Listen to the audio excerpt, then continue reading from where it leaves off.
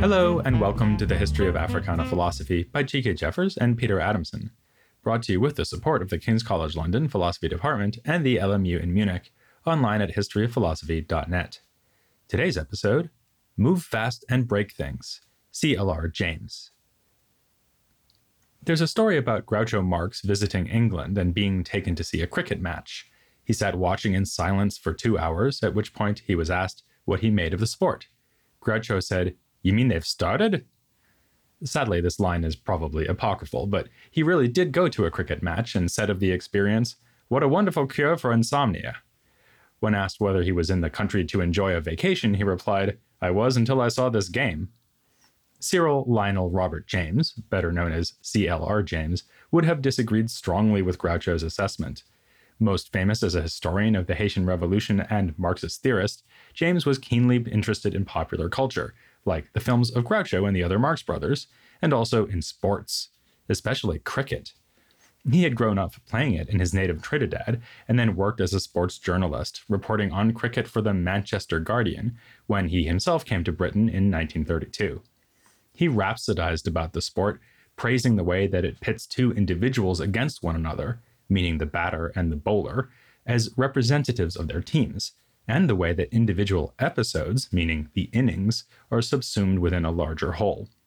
Then, too, for James, the perfect flow of motion achieved by a skilled batsman exemplifies the aesthetic phenomenon of the graceful line, something already expressed in prehistoric cave art.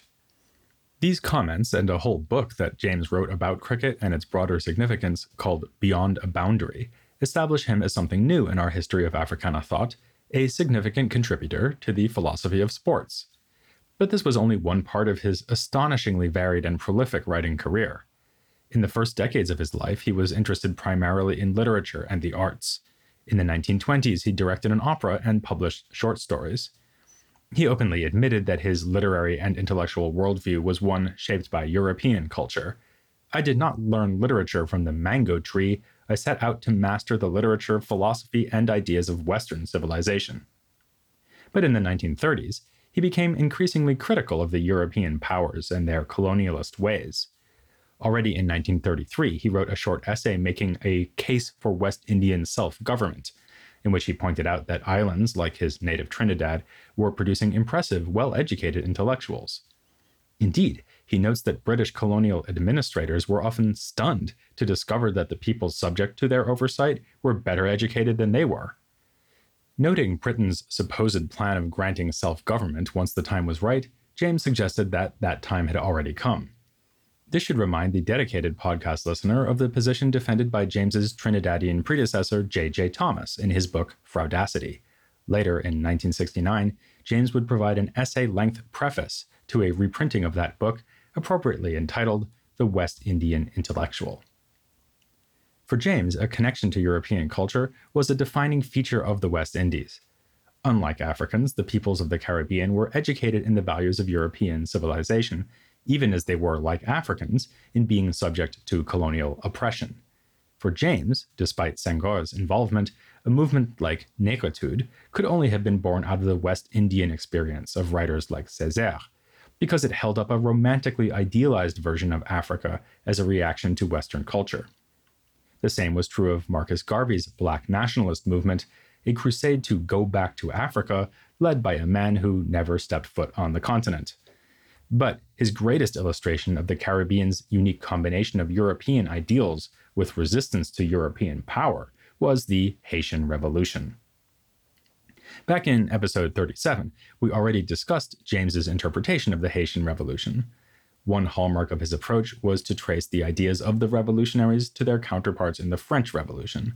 This is clear in plays he wrote based on the life of the Haitian leader Toussaint Louverture.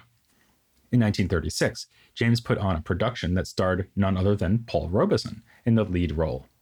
In another script, he has a character remark, "The white slaves in France are fighting their masters." Another offers the following mordant explanation of the phrase liberté, égalité, fraternité.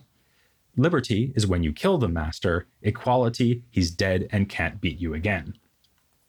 James saw Toussaint as a great leader because he grasped what was true in French Enlightenment philosophy and had the courage to apply it in Haiti. As James writes in his great book on the revolution, Black Jacobins, Toussaint accomplished what he did because, superbly gifted, he incarnated the determination of his people never, never to be slaves again. For James, the story of the revolution was in fact largely the story of this one man, Toussaint, as he rose to power as a freedom fighter and then fell because of a fatal error. This was his failure to bring the Haitian masses with him, allowing them to perceive him as a French-style ruler who was no longer in tune with their interests. As James put it, Toussaint allowed the masses to think that their old enemies were being favored at their expense. If this sounds like James saw Toussaint's career as something like a Shakespearean tragedy, there's a good reason for that. James loved Shakespeare, and he wrote insightful essays on Hamlet and other Shakespearean plays. His extensive writings on literature also included commentary on Whitman and on Melville. Of Moby Dick, James wrote that it showed Melville to belong to a type who come once in many centuries and are as rare as men who found new religions, philosophers who revolutionize human thinking, and statesmen who create new political forms. These sound like the words of a believer in great man history, who think that events and literature are driven forward by extraordinary individuals. But James could not straightforwardly present the Haitian Revolution as the tale of a great leader because of another major intellectual influence, Marx. Karl, not Groucho. James became a committed Marxist during his time in Britain and wove Marxist themes into his historical work on Haiti. From this point of view, the revolution was not created by a single great man, or even by Toussaint in cooperation with fellow leaders. It was the result of inevitable historical developments, one of a sequence of rebellions against capitalist exploitation that culminated in the Russian Revolution of 1917. Such uprisings are powered from below, as the proletariat rises up to claim freedom rather than being triggered by ideologies or philosophies. As James himself says in another context, reason lay not in the heads of philosophers and intellectuals, but in the actions of the masses. And as he remarked regarding Haiti itself, one does not need education or encouragement to cherish a dream of freedom. This theme also finds expression in his Black Jacobins, which speaks of the events in Haiti as a mass revolution, though he largely avoids the term proletariat, since we are talking here about slaves and not wage laborers. His Marxism also leads him to place relatively little emphasis on race, and most weight on the economic forces that led to the revolution. This tension between history as the deeds of individual leaders on the one hand, and on the other hand, the Marxist idea of impersonal historical forces operating deterministically can perhaps be resolved. James certainly accepted the validity of Marx's approach to history. He said that the laws discovered by Hegel and Marx had been empirically verified by events. He devoted an entire work to these laws called simply Notes on Dialectics, and argued that a sudden burst of revolution, as in Haiti, is in no way inconsistent with the idea of a long continuous process of historical evolution. At a certain stage, he said, the continuity is interrupted. The molecular changes achieve a universality and explode into a new quality, a revolutionary change. It's at precisely such moments that extraordinary individuals like Toussaint are needed to direct the power of the masses. The same was true in Russia, where another great man, Lenin, was able to avoid becoming alienated from the masses, as Toussaint had done. James draws this comparison himself in Black Jacobins, saying that the rebellious slaves in Haiti were showing themselves subject to the same historical laws as the advanced workers of revolutionary Paris, and over a century later, the Russian masses were to prove once more that this innate power will display itself in all populations when deeply stirred and given a clear perspective by a strong and trusted leadership. A key for understanding this dynamic might be supplied by the same author who gave James the template of the tragic hero, Shakespeare. One thing he likes about Shakespeare is that in his plays, as in a cricket match, the aims and struggles of this group are concentrated in the actions of a single individual. In the greatest of the plays, we see how rival social ideals fight within the mind of one person. The paradigm case is Hamlet, whose hesitations are born out of a clash between public order and private vengeance. His own personality is in revolt against social duty. More generally, Shakespeare's characters are an embodiment of the assault upon the ordered conception of the medieval world. In this light, there is no contradiction between seeing an event like the Haitian Revolution as the work of individuals and as the outcome of historical forces. This is because individuals embody those forces, indeed incarnate them, as Toussaint did for the Haitian masses. That's part of what James may have meant by his rather inscrutable remark, "Shakespeare stands second to none, neither to Aristotle, to Rousseau, nor to Marx. He is surprisingly close to Lenin." Of course, James was not interested in Haiti for purely historical reasons. Late in his life, he told with pleasure of meeting a revolutionary from Ghana who had been distributing copies of Black Jacobins to foment anti-colonial revolt in the 1950s. This was exactly the point. James liked to say that history moves very fast and can quickly leave the dull behind.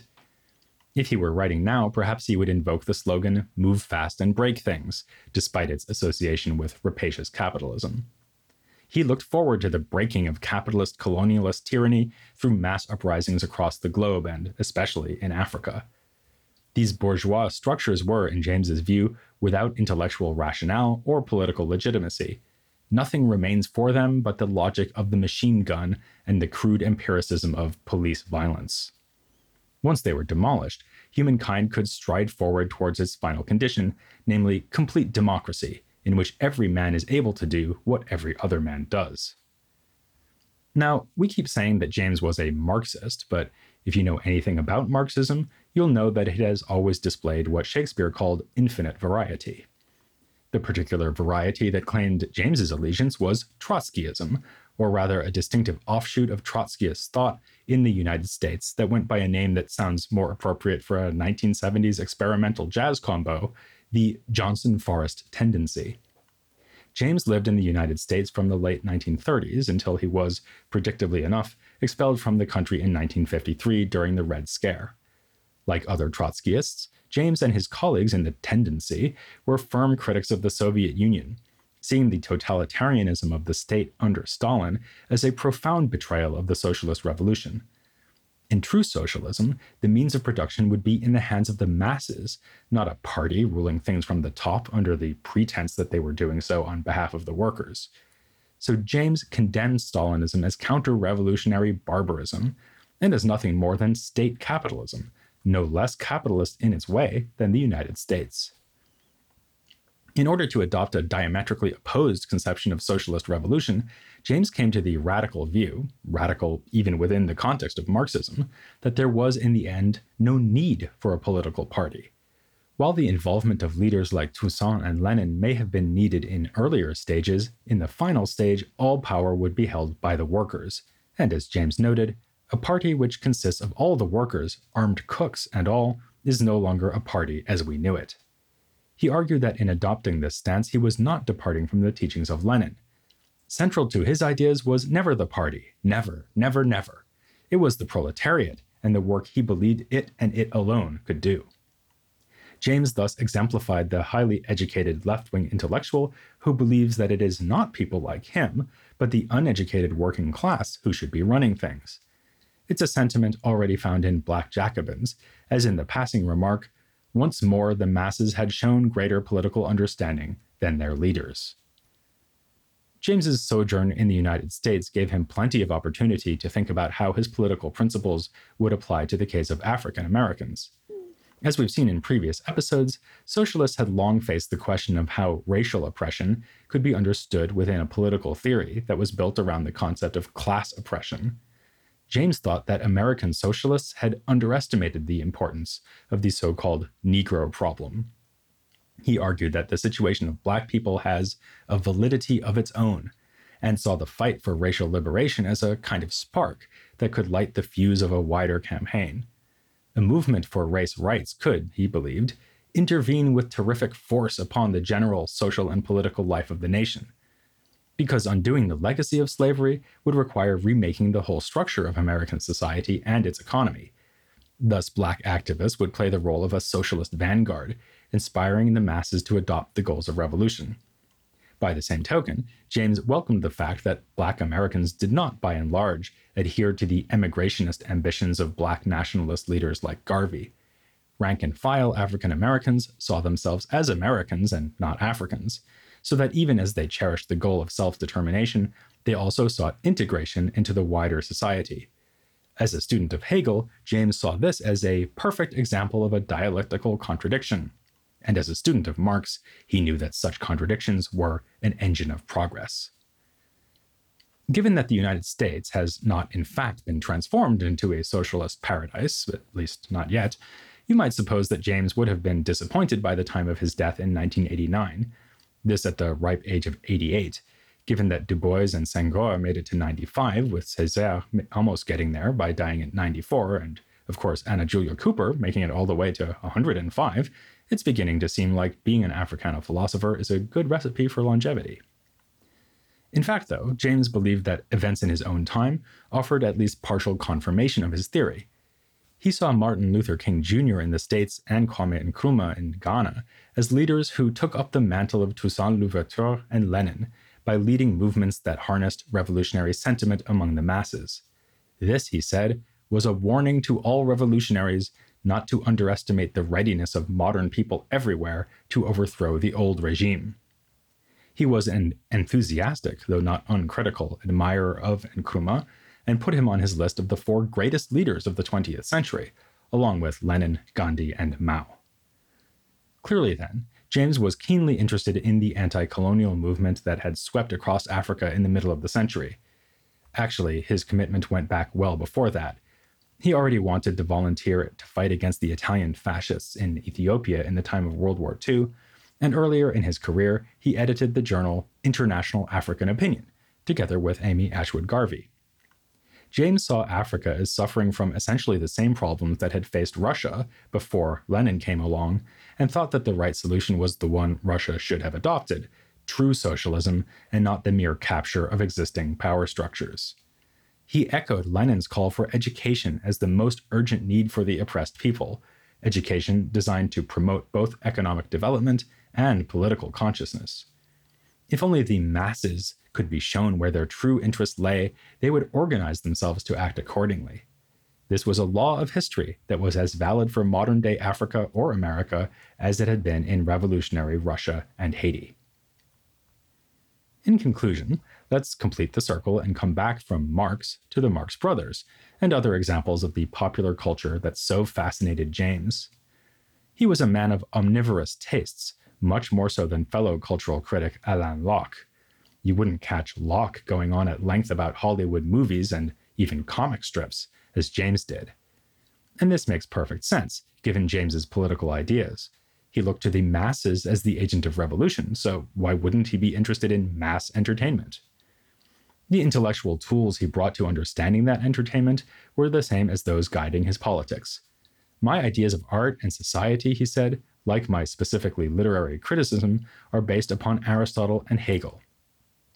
Aristotle rates a mention because of his Poetics, which James said could be well illuminated by taking examples from modern cinema. As for Hegel, we already saw how James read Shakespearean characters as embodying contradictions that are in need of resolution, a classically Hegelian idea. The same would apply to 20th century artworks aimed at a general audience. To succeed, these must successfully chart the emotional and artistic needs of a vast population, exploring the tensions and contradictions of today, just as Shakespeare had done for Elizabethan England. After all, as James was fond of pointing out, Shakespearean plays, and for that matter, the Greek tragedies discussed by Aristotle, were the popular entertainment of their own day. So their inheritors, he said, were not the sort of highbrow artists that Locke liked to celebrate, but Charlie Chaplin and even D.W. Griffith, who fascinated James despite the racism and glorification of the Ku Klux Klan in his epic Birth of a Nation. Other Africana thinkers had protested against the showing of that movie. James, however, found it well worthwhile, even seeing its depiction of the Klan as an insightful portrayal of the attraction of fascism. He joked that his strategy was to watch it in the morning and picket it in the afternoon. One thing James did not claim about such works, though, is that they qualified as contributions to philosophy. He derided critics who treated Shakespeare as if he were concerned with coming up with cosmic profundities for philosophic minds, rather than engaging in a commercial enterprise. For James, the philosopher is an observer who stands outside of popular culture, discerning in it the same patterns that underlie the rest of society and history. As he put it, It is in the serious study of, above all, Charles Chaplin, Dick Tracy, Gasoline Alley, James Cagney, that you find the clearest ideological expression of the sentiments and deepest feelings of the American people. So, for James, philosophy was a fundamental discipline, if not the most fundamental of disciplines. Whether he was writing history, cultural criticism, or political propaganda, philosophical theory was always at least implicitly at the basis of what James was doing. This is why, when he delivered a lecture at the University of the West Indies in 1965, he admonished the institution for having no philosophy department. I don't see how you can study history or literature, or anything really, without at the back of it some concept of the philosophical direction of what you are studying. We couldn't agree more. James would be glad to know that this university, UWI, does now have a philosophy department, and also that he is not the only Trinidadian we're featuring in this part of our series. Next up, we'll be looking at some more thinkers from that island. Both of them, like James, also spent time in the United States.